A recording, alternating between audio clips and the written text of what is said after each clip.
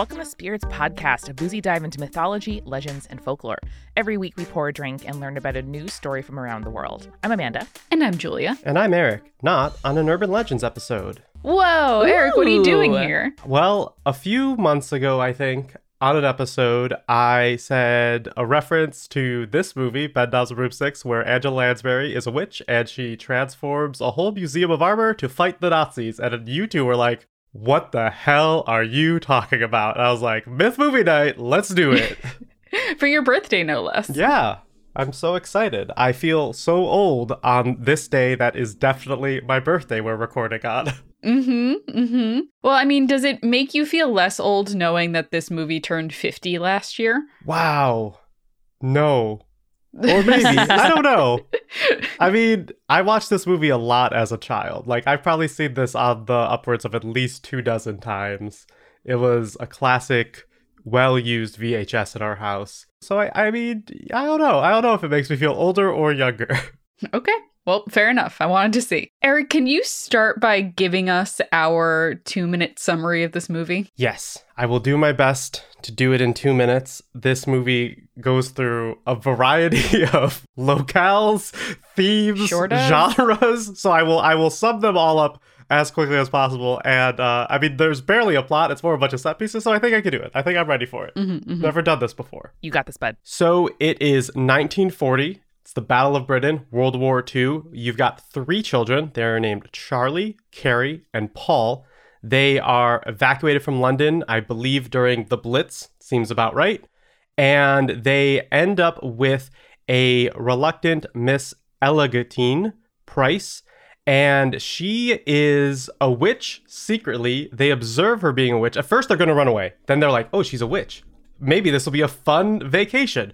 So they decide to stay. She is a witch in training, though. She's like sending letters and getting like mail order witch classes. She's a correspondence school witch. It's a correspondence school for witches in the north of England, I guess. And so she decides that she's going to find the guy that can like train her into being a full witch. She makes a bed knob on a a bed knob on a bed, not on a broomstick. That comes later. Actually, it already happened. But she'll be on the broomstick throughout the film. The bed is now essentially their TARDIS. It's what makes them travel through space and time. Sure can. And dimensions in some senses.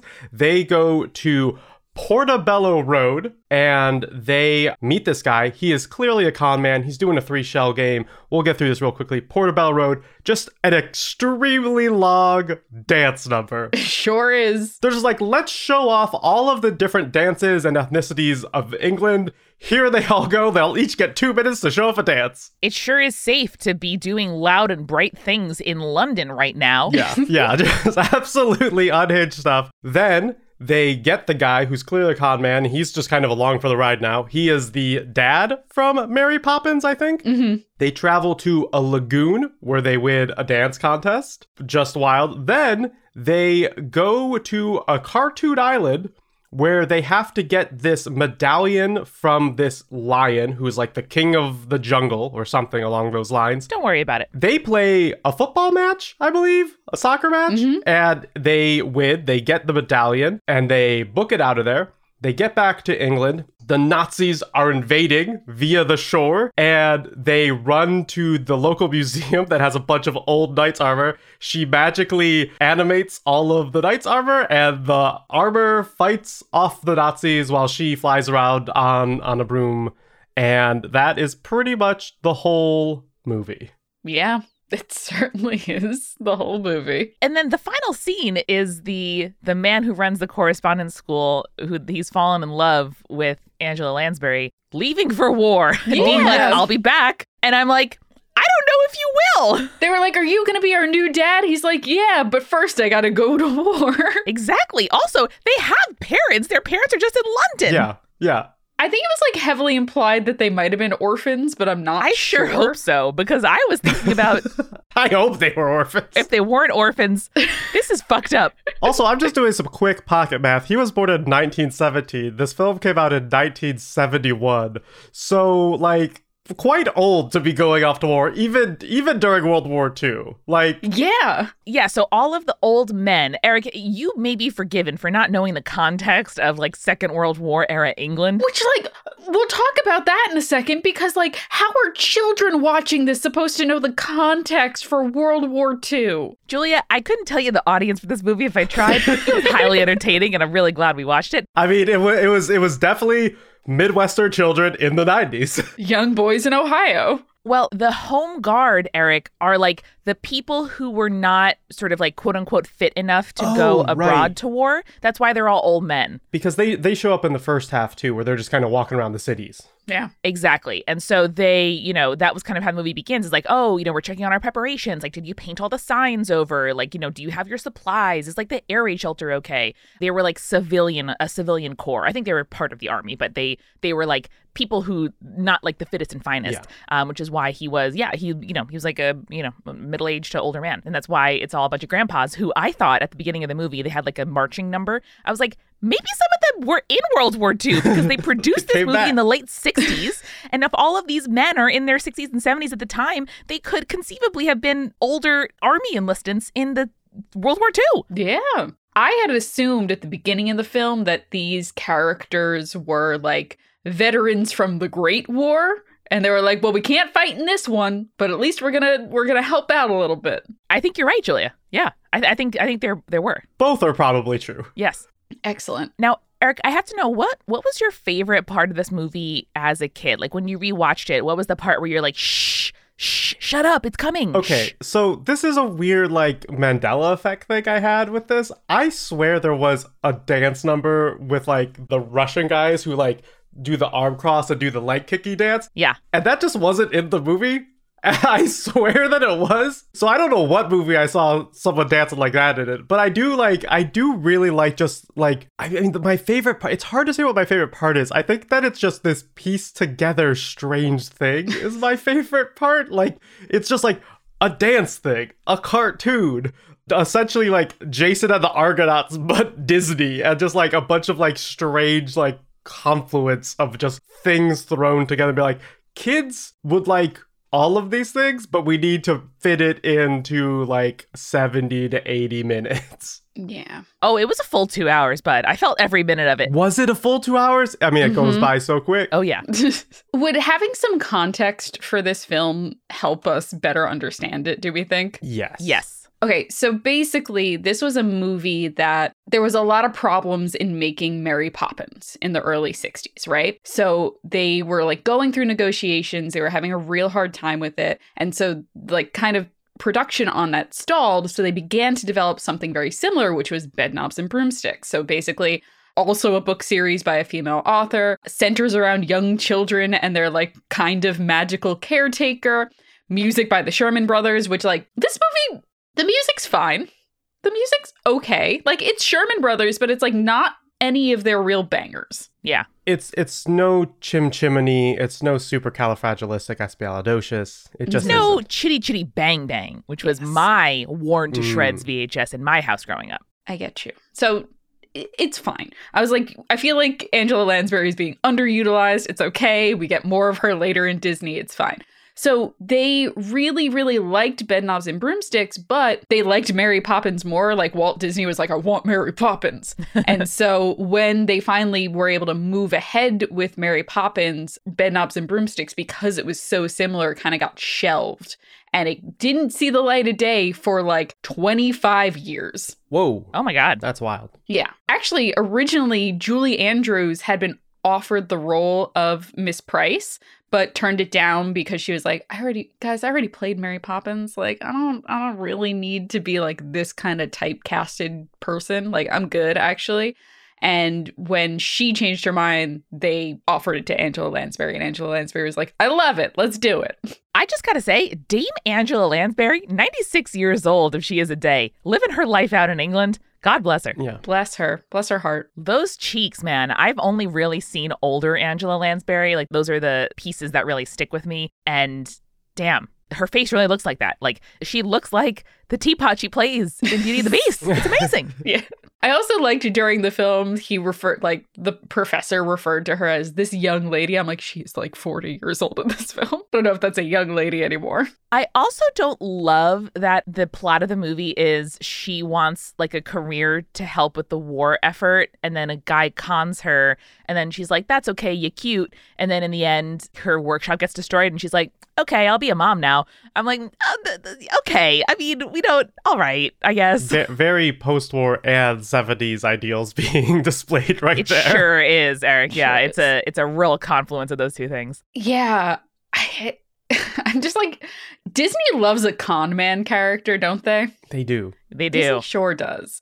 Like, there's that whole scene where he, like, opens up the, like, big briefcase and it folds out, like, 4 different times, which is a great practical effect, by the way. Yeah. Yeah, it is. I really, really liked that. I think it's because con man is, like, something that an adult can find villainous because adults hate losing money. Mm-hmm. Famously. And children understand playing a trick is bad. Yeah. But it's never, like, too nefarious. So I think it's, like, this perfect kind of middle ground for, like, villain archetype where it's just kind of like, well, it's bad, but it's not like I've murdered someone bad. Yes. Sure. Totally. I mean, Eric, the people who are bad in this film are the Nazis, Exactly. which fully show up in this film. Which, like, we were talking about this a little bit yesterday, but they, like, start seeding the Nazis in right away. Yeah. Like, the 4th word in the movie is Nazi. And it's like, okay, village man who's painting over the road signs. Like, okay, I get that, you've been told not to tell anyone where the directions are. That makes a lot of sense. Okay, the specter of Nazis hangs over this film. I didn't expect them to show up in a U-boat. Yeah. There are Nazis in the opening credits. Yes, there are. There are. Opening credits. Which is very, like, Pilgrim's Progress, like medieval tract. Like, the credits are beautiful. Mm-hmm.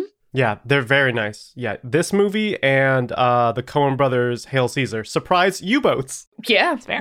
Both movies where you're just like, didn't expect a U-boat, and then a U-boat. And here we are. Most times that Nazis are depicted in movies these days, I'm like, did you really need a Nazi in this movie? Like, if a Jew can't punch a Nazi in the movie, why is the Nazi there is kind of what I think. Yeah. But in this case, like, okay, all right, like, I get it. I get why they were there. Something I didn't expect to really like in this movie was the idea that the spell that Angela Lansbury tries to do was just kind of random words. And I thought that was really fun. And the fact that she can like cast spells on kind of mundane objects and there is no like inherent magic to her necessarily. Like, I don't know, it's kind of maybe implied that like either it was dumb luck or maybe she's just particularly good at it. But that was really cool. I loved as a kid Diane Duane's So You Want to Be a Wizard series, which is like you find a book in a library and if you study long enough and know the words, you can become, magical. And that idea really speaks to me as opposed to the kind of chosen one, or like inherent magic archetype.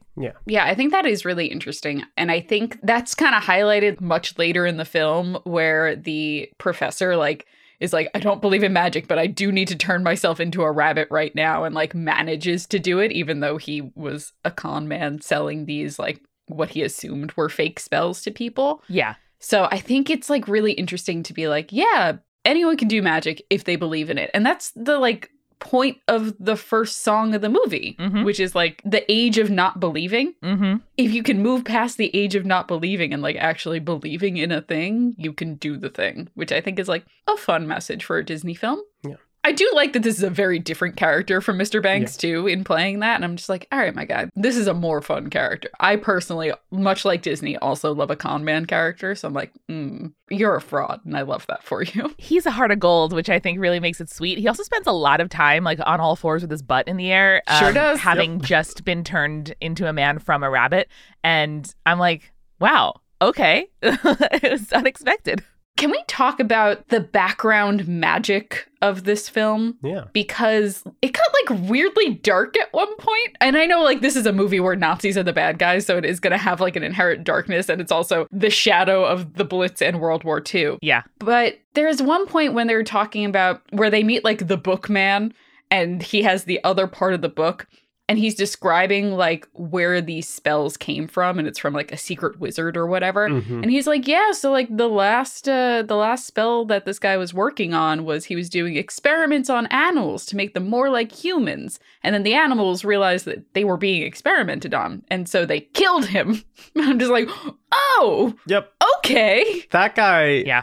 also just in a very creepy, like, I don't know, basement of a tenement building. Just a very spooky vibe. And then the stories he's telling, also extremely spooky. Just like, oh, wow, this is extremely weird. I want to talk about, is this a specific genre of like, we send children to the country to escape the war and then magic things happen to them? Because like, that's the same plot as Narnia. The Lion, the Witch, and the Wardrobe. Yeah. Yes, exactly. For people who were adults in the 60s, they were of an age to do that or know people who did that. Or I think there was like a kind of romanticized feeling and notion of that time for kids where obviously it was very, you know, scary and displacing and all of that, especially for these city kids who have like never left London. And we got to talk about the sort of like incredible like soot-faced makeup of these children and their wild London accents. I'm sure they're like trained in acting, these like they're child actors, and to put on those accents, I was just very proud of them. But yes, it is a genre, and I think displaced to the country, removed from your normal life, it's the real kind of pastoral fantasy of England in so many ways. That's something where, you know, magic is not too far of a reach. Yeah. This one is less portal magic style than, let's say, The Lion, the Witch, and the Wardrobe, but magic existing in the world makes sense. And I mean, we do go to kind of like a magical island where there's animated lions that were repurposed from other Disney products, but very much so. Oh, every single animal, I'm like, I've seen you in a different film. Yeah. Yeah. They're just like, get them. I mean, Disney did this a lot. I think Babu from the Jungle Book is also used in another animation. Like a lot of the original cells were then just drawn over. So very common thing. I love that this one where they're like, drop them all in. We got them all. We're gonna use all of the animals we've ever used and throw them on here. Put a medallion on. Different guy now. But going back to this kind of portal fantasy or magical fantasy in order to escape reality, I think it's like a really interesting way to deal with, like you were saying, Amanda, the trauma of war and like displacement and, you know, being removed from your home to put you somewhere safer. Yeah. But it's still like an unknown. I think that's a really interesting genre. And I think we don't have that as often now because we are now pretty far removed from World War II. Yeah. But I think it would be cool to like see more of that, I suppose. And I'm sure that there is like an event or a setting that we could make it a little bit more modernized nowadays. Summer camps not about getting murdered by a guy in a scary mask and about finding the magic within yourself. There's a place that kids go, their parents aren't with them, they get sent off there. I mean, there's definitely places we could kind of recreate these stories without having the fog of war looming in the distance. Yeah. Mm-hmm. At least for us Americans, I felt a couple times, like early in the film, you know, Angela Lansbury kind of like stops to pick up a package with the sort of like general store manager who's also, you know, taking in all these kids from the train. And the manager is like, well, you know, Angela Lansbury, like you have a house all to yourself. You know, everyone has to do their part. Like it's a law. Like you have to take some children because you have a house. And I felt myself as an American, I was like, you can't tell me what to do. And then I was like, no, this is what we should be doing. And so I think we would have to have a like culture and country of supporting, you know, like refugees and people in need and community care and all of that before we allowed a narrative like you're describing, Julia. But I want that. And I want to be the kind of place where, like, of course you have a place to go. And maybe it's even such a kind of escape and you're so supported that, you know, you can have a bit of adventure while you're there. Also, imagine like your children get sent out of the city to live in the country and like you don't get to like know anything about this person that is taking them in. Yeah. You don't know the like state of their home or like who they are as a person. I'm just like, I'm not a parent, but No, it was intense. Yeah. Well, let's go get some more popcorn, get some more soda, and get back to our movie talk after this refill. I've got a freezy and I put some tequila in it. Hooray!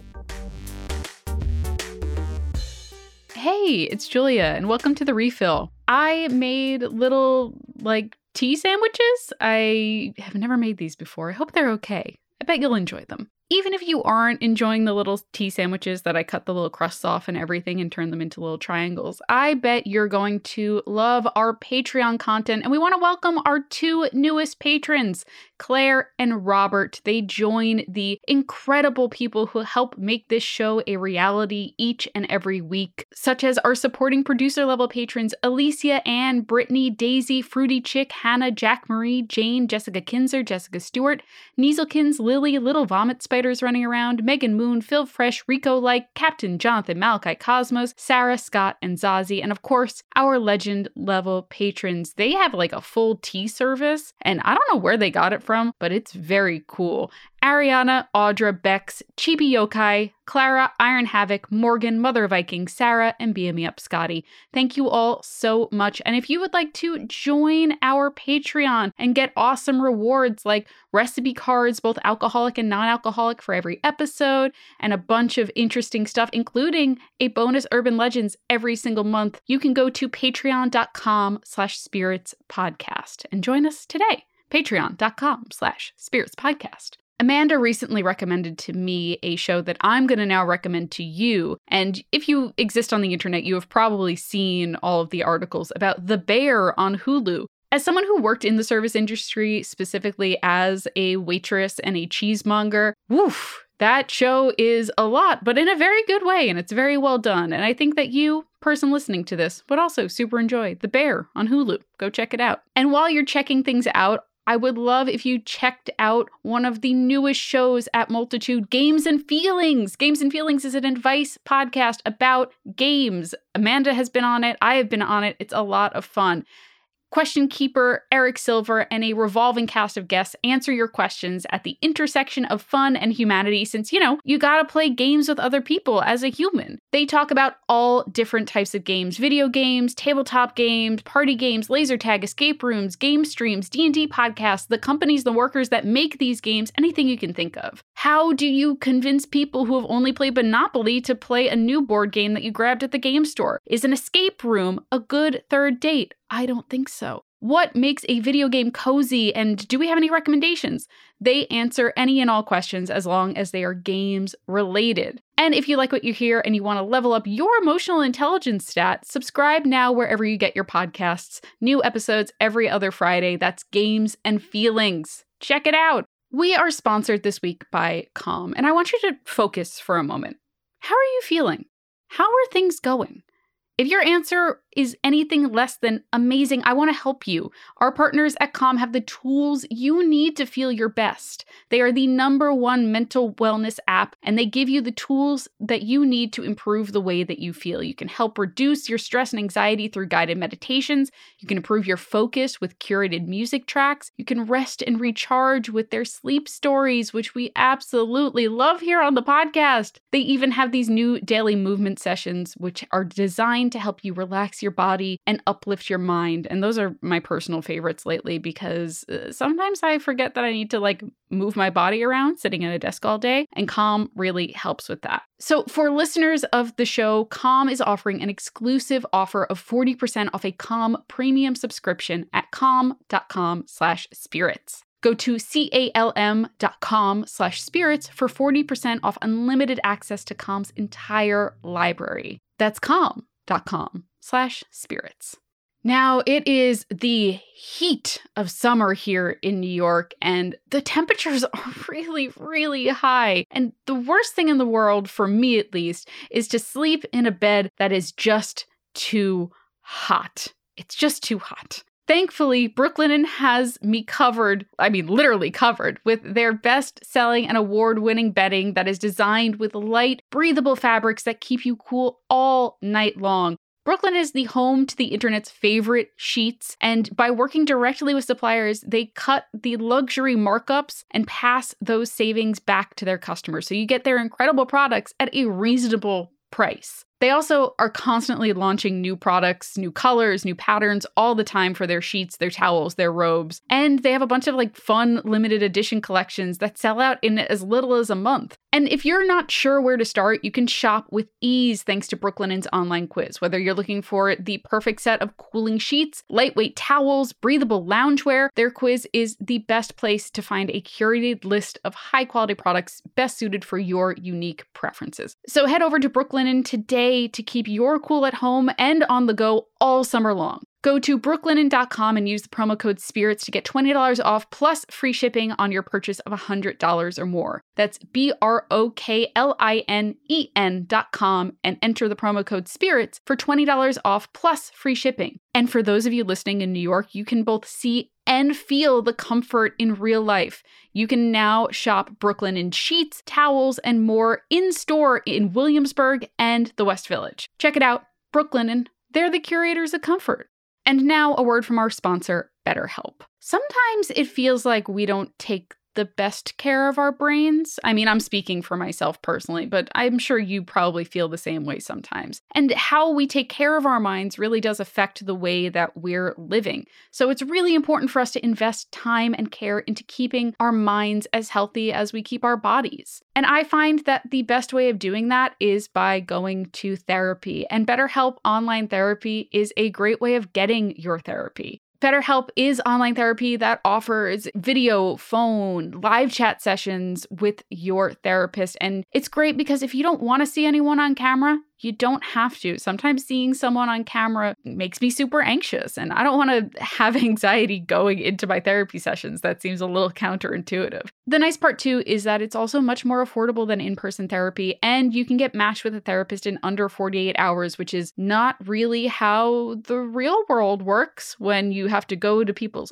offices, and then if you don't like that therapist, it's really hard to switch therapists. BetterHelp takes care of all of that. And our listeners get 10% off their first month at betterhelp.com/spirits. That is betterhelp.com/spirits. Check it out.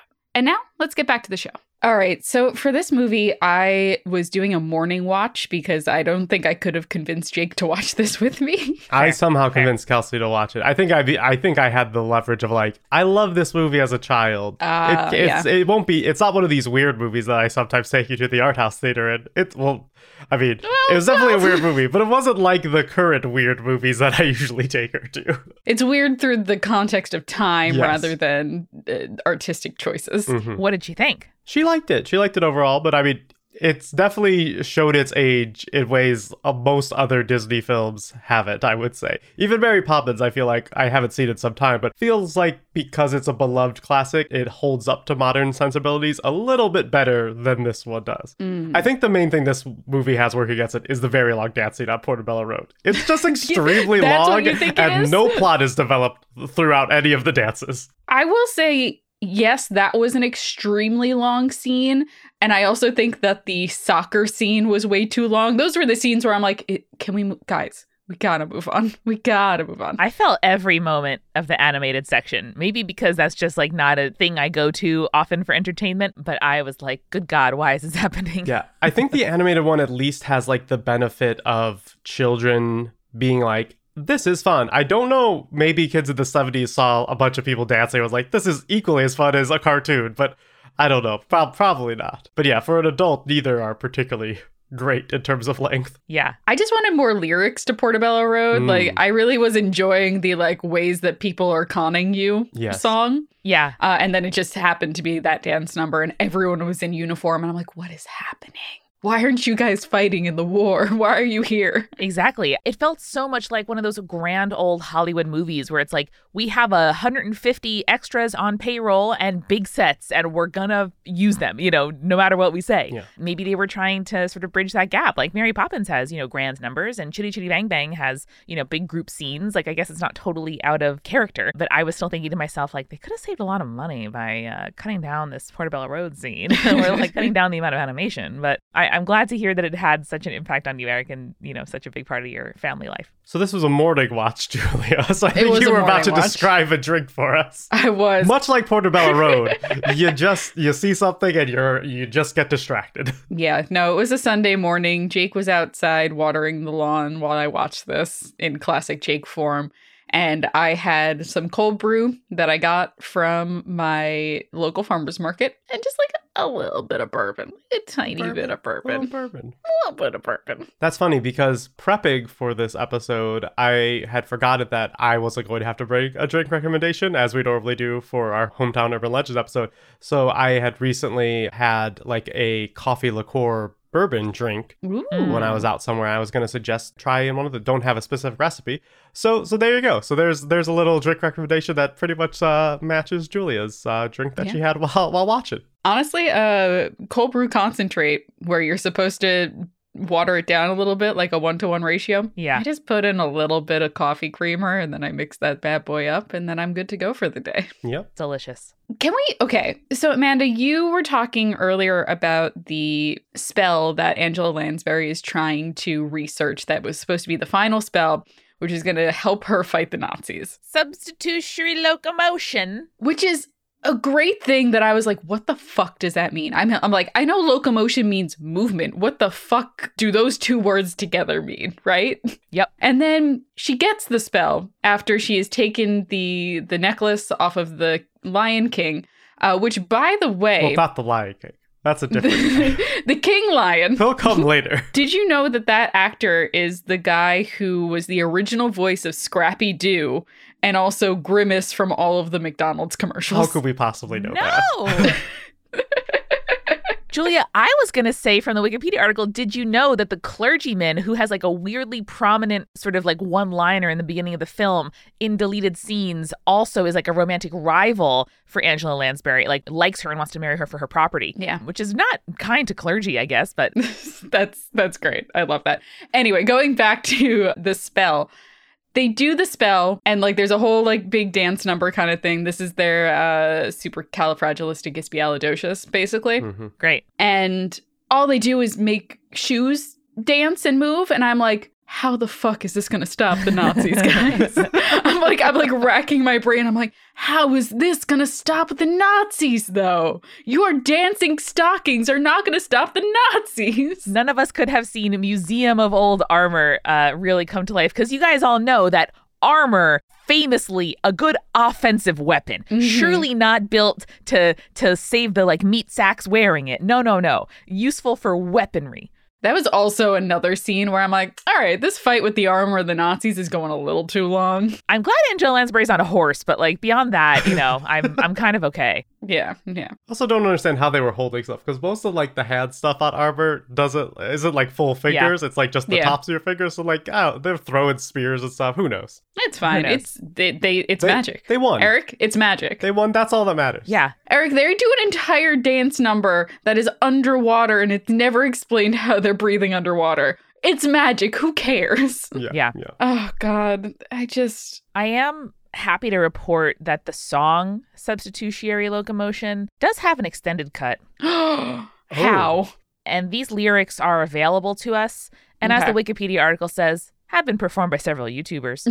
Oh, no. I would just like for each of us to kind of, this is like those chain letters from the 90s where it would be like, learn a word a day, like use the word pulmonary in an email today. Let's all find a line of this song to sort of deliver deadpan to maybe like a friend who's having a problem. Just like hit them with your wisdom. Okay, so I'll give you an example. Cosmic wizards of timeless times, teach my tongue the transcendental rhymes. It sounds deep. It sounds like it has some quite intense meaning behind it. I mean, Amanda, mystic power that's far beyond the wildest notion. It's so weird, so feared, yet wonderful to see. Substitutionary locomotion, come to me. Yeah, it's true. It can cause the force, Julia, to keep our country free. Oh, no. It's a big claim. It's so weird, so feared, yet wonderful to see. Yep. Substitution locomotion, come to me. There you go. See, the key to guide the tide that's stronger than the ocean. Uh-huh. I mean, I want substitutionary locomotion. Yeah, I think here, to keep your cover, you can't say a line that includes the phrase substitutionary locomotion. I don't know. That's the problem. Anything just before that line, that phrase, put it in an email today. Mm-hmm. Only one precise solution is key. Yep.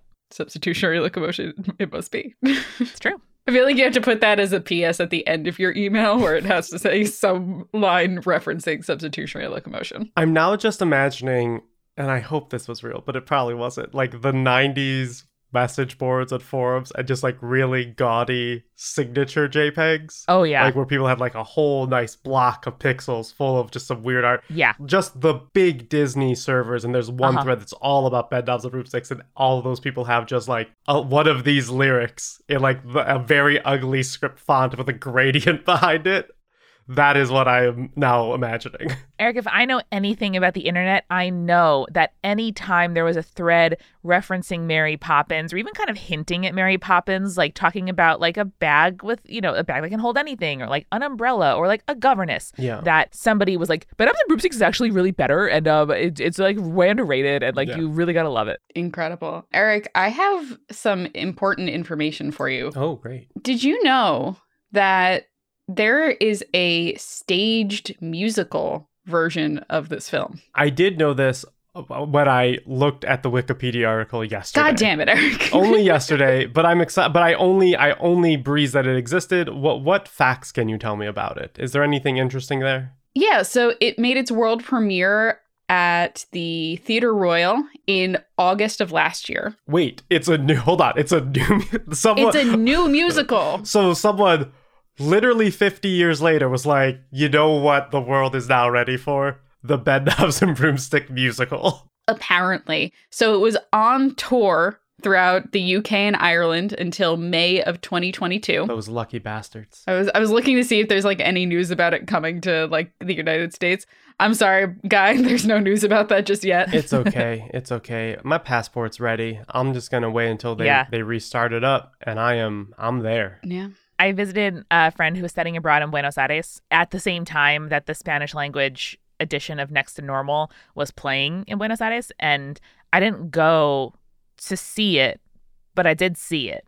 And it was great. Nice. Excellent. Nice. I'm just saying, people have traveled for, you know, more frivolous reasons. Yeah. Yes. While I'm deep in the wiki, did you guys know that Cindy O'Callaghan, who plays the sister of the children, was a working actor for much of her life and then became a child psychologist and is now a practicing child psychologist in Dublin? Wow. Hey, good for her. I love when child actors get like real human jobs afterwards. Well, it seems like a really good career for a kid who's a child actor. Like, hopefully she, you know, she's really like working through her stuff. Yeah. I also want to point out that this movie did win an Academy Award for Best Visual Effects. Sure did. In the 70s, it was very impressive. There were a lot of visual effects. I mean, like, Academy Award winning Bed Knobs and Broomsticks is what we should have led with at the start of this episode. Do you know what we haven't spoken about yet? A lot. The cat. The cat has the greatest pet name I've ever heard in my entire life, which is Cosmic Creepers. And Angela Lansbury was like, they're like, oh, what's the name of the cat? And she's like, oh, that's silly. I just call him, like, I'm not going to assign him a name. I call him the name he came in with, Cosmic Creepers. And I was like, oh, boy. It's like, are you just going to call it Cat? Or are we going to do like a Breakfast at Tiffany's thing? Nope. His name is Cosmic Creepers. Yeah. It is really good. They imply that the professor sent that to her. Like, they were like, oh, he sent you this long package that we find out is a broom. And then they were like, didn't he send you a cat last time? Where the fuck did he get this cat from? Did he just pick it up off the street and somehow send it to her, like off of Portobello Road? I mean, I think it's pretty established. You could definitely get a cat at Portobello Road without a doubt. Yeah. It looks like a real fucked up cat, too. So I was thinking the cat was a person the whole time. And the movie ended and I'm like, hope the cat's not a person. That's the subtext you really got to look for. Is like, oh, that cat is cursed the whole time. And they just never resolved that C plot at all. Yeah. You know what, Amanda? That's a real 90s kid thing because after watching and falling in love with the cat/boy from Hocus Pocus, I understand and I feel you. And they had similar energy. They really did. And the cat was like, it was the most puppet ass looking cat I've ever seen in my life. Which, like, it was a good puppet because it looked like the real cat that they used for the real shots. And I'm like, yes. Okay. You got both a fucked up puppet and a fucked up cat. I love that for you. It's a great puppet that looks so realistic, but luckily the cat is also real weird looking. Something that really kind of twisted my brain. You know those memes? I don't know why I'm thinking so much about early 90s like email memes, but the meme that was like, you know, this historical figure lived at the same time as this historical figure. Oh, yes. And if you know them in different contexts, it can be really mind bending. I hate to tell you that George Lucas began working on Star Wars the year this movie came out. and that just really, if that doesn't tell you a lot about the 70s, I don't know what does. Oh, God. Star Wars came out 6 years after this film. And man, did our technology get better, yeah. Yeah, the visual effects 1-to-1. I know Star Wars was like very, pushing boundaries, and this was a period film, Yeah. that was set 30 years before it premiered, but still just wowie. I will say, like, I do find some of the, like, effects very charming in a way. Yes. Like, there's the scene where he is taking them to Portobello Road, and you see, like, a transition from what is clearly a painted backdrop. Yeah. And then it transitions into a tunnel, again painted, but then there's visuals of, like, actual film happening down the tunnel. Yeah. And I'm like, that's, like, really quaint. That's, like, a very, like, good way of doing the thing that you were trying to do without creating, like, an entire soundstage of World War II London, Yeah. Yeah. And the battle with the armor, while I thought went on too long, pretty impressive. Pretty Like that impressive. that was really it looked in a lovely way like one of those kind of grand Hollywood set piece movies where it's like, wow, they really employed all these horses and camels, huh? Like it felt very grand in a way that I was pretty impressed by. As someone who trained in, like, museum studies and preservation and stuff like that, watching all of those armors get shot with bullets did upset me quite a bit. Yeah, that's fair. This was just like a broken down castle that they turned into a museum that was just hovering over the hill of this village, which is also buck wild because Yeah. that's just how England is, Amanda. It is. And Julia, now it's like an artifact with additional historical context, which is, it was The Nazis shot these. it was pinged by German bullets during the Battle of Britain. Yeah. Look at that. Look at that. So the way that this article from Observer describes the movie says Bedknobs and Broomsticks is just as unhinged as it sounds. The 1960s through the 1980s was a period of decline for Disney, and the internal drama at the studio plus the Mary Poppins related delays are evident in Bedknobs and Broomsticks, a film that's all over the place. At first, it strikes the same chord as Chitty Chitty Bang Bang, and then veers into West Side Story territory with extended dance numbers. The scenes where the group travels using Miss Price's magical bed are bizarrely psychedelic, a la the tunnel scene in Willy Wonka and the Chocolate Factory, Oh, yeah. which premiered the same year. Wow. There's another movie with a similarly, like, curmudgeonly old man who ends up with some weird magical stuff. Yeah. That was just like a theme, I guess. That was Mhm. just like, we're just going to impart these children Yeah. into the hands of magical people who don't seem to understand what responsibility is. And at least one thing is going to be, like, weirdly traumatic. Yeah. Like, I mean, that scene in Willy Wonka in the tunnel is absolutely unacceptable by modern standards to show to a child. Yes. Not even close. And a lot of this movie, I don't think it ever gets, like, terrible for a child to watch, but, like, there's some moments where you're like, this is different sensibilities for what kids could handle. I mean, there is a scene where this one, like, weird guy who's working for the bookman, who is also, I guess, a con artist of some kind, comes up and is, like, offering, like, basically the equivalent of, like, Rolexes. They're like, it fell off the back of a lorry. Yeah. And he's like, no, thank you. He's like, maybe this will be of interest to you. And then pulls out a knife on them. Why not? And he's like, Yep. Yeah, that did happen. That man is identified as a spiv, Ooh. a word I've never heard before.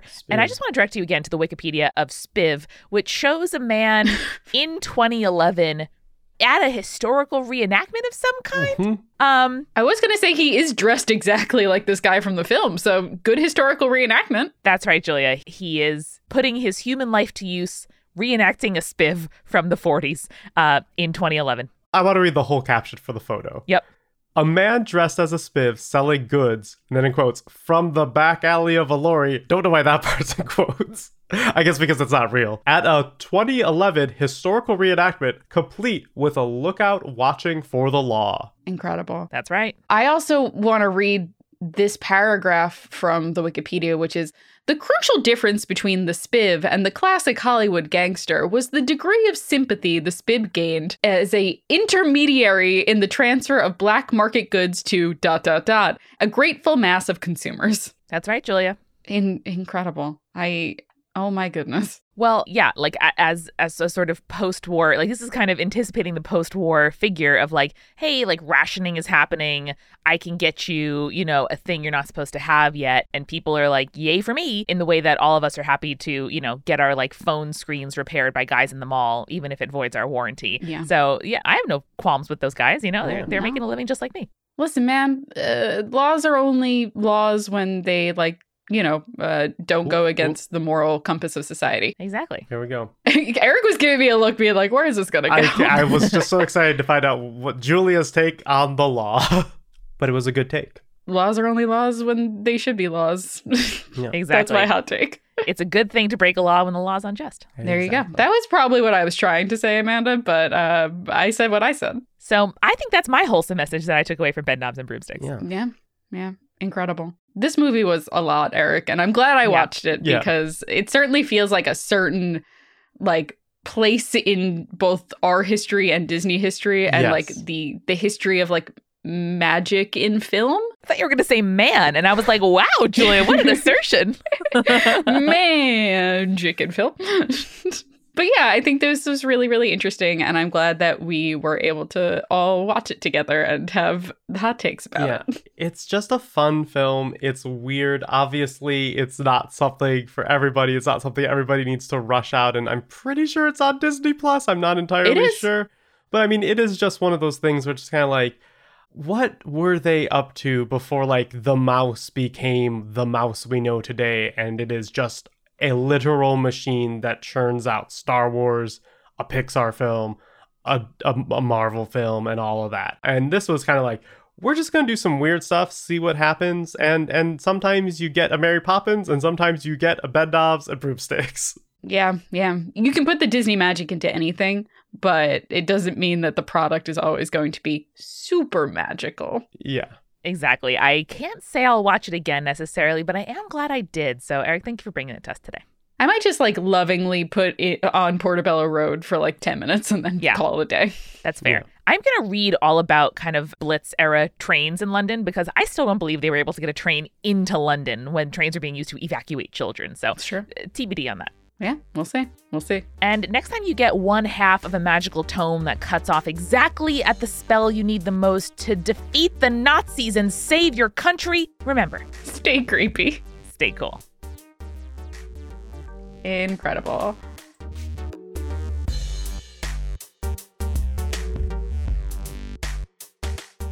Spirits was created by Amanda McLaughlin, Julia Schifini, and Eric Schneider, with music by Kevin MacLeod and visual design by Allison Wakeman. Keep up with all things creepy and cool by following us at Spirits Podcast on Twitter, Instagram, Facebook, and Tumblr. We also have all of our episode transcripts, guest appearances, and merch on our website, as well as a form to send us in your urban legends and your advice from folklore questions at spiritspodcast.com. Join our member community on Patreon, patreon.com/spiritspodcast, for all kinds of behind-the-scenes goodies. Just $1 gets you access to audio extras with so much more, like recipe cards, both alcoholic and non-alcoholic, for every single episode, director's commentaries, real physical gifts, and more. We are a founding member of Multitude, an independent podcast collective and production studio. If you like Spirits, you will love the other shows that live on our website at multitude.productions. Above all else, if you liked what you heard today, please text one friend about us. That's the very best way to help keep us growing. Thanks for listening to Spirits. We'll see you next week.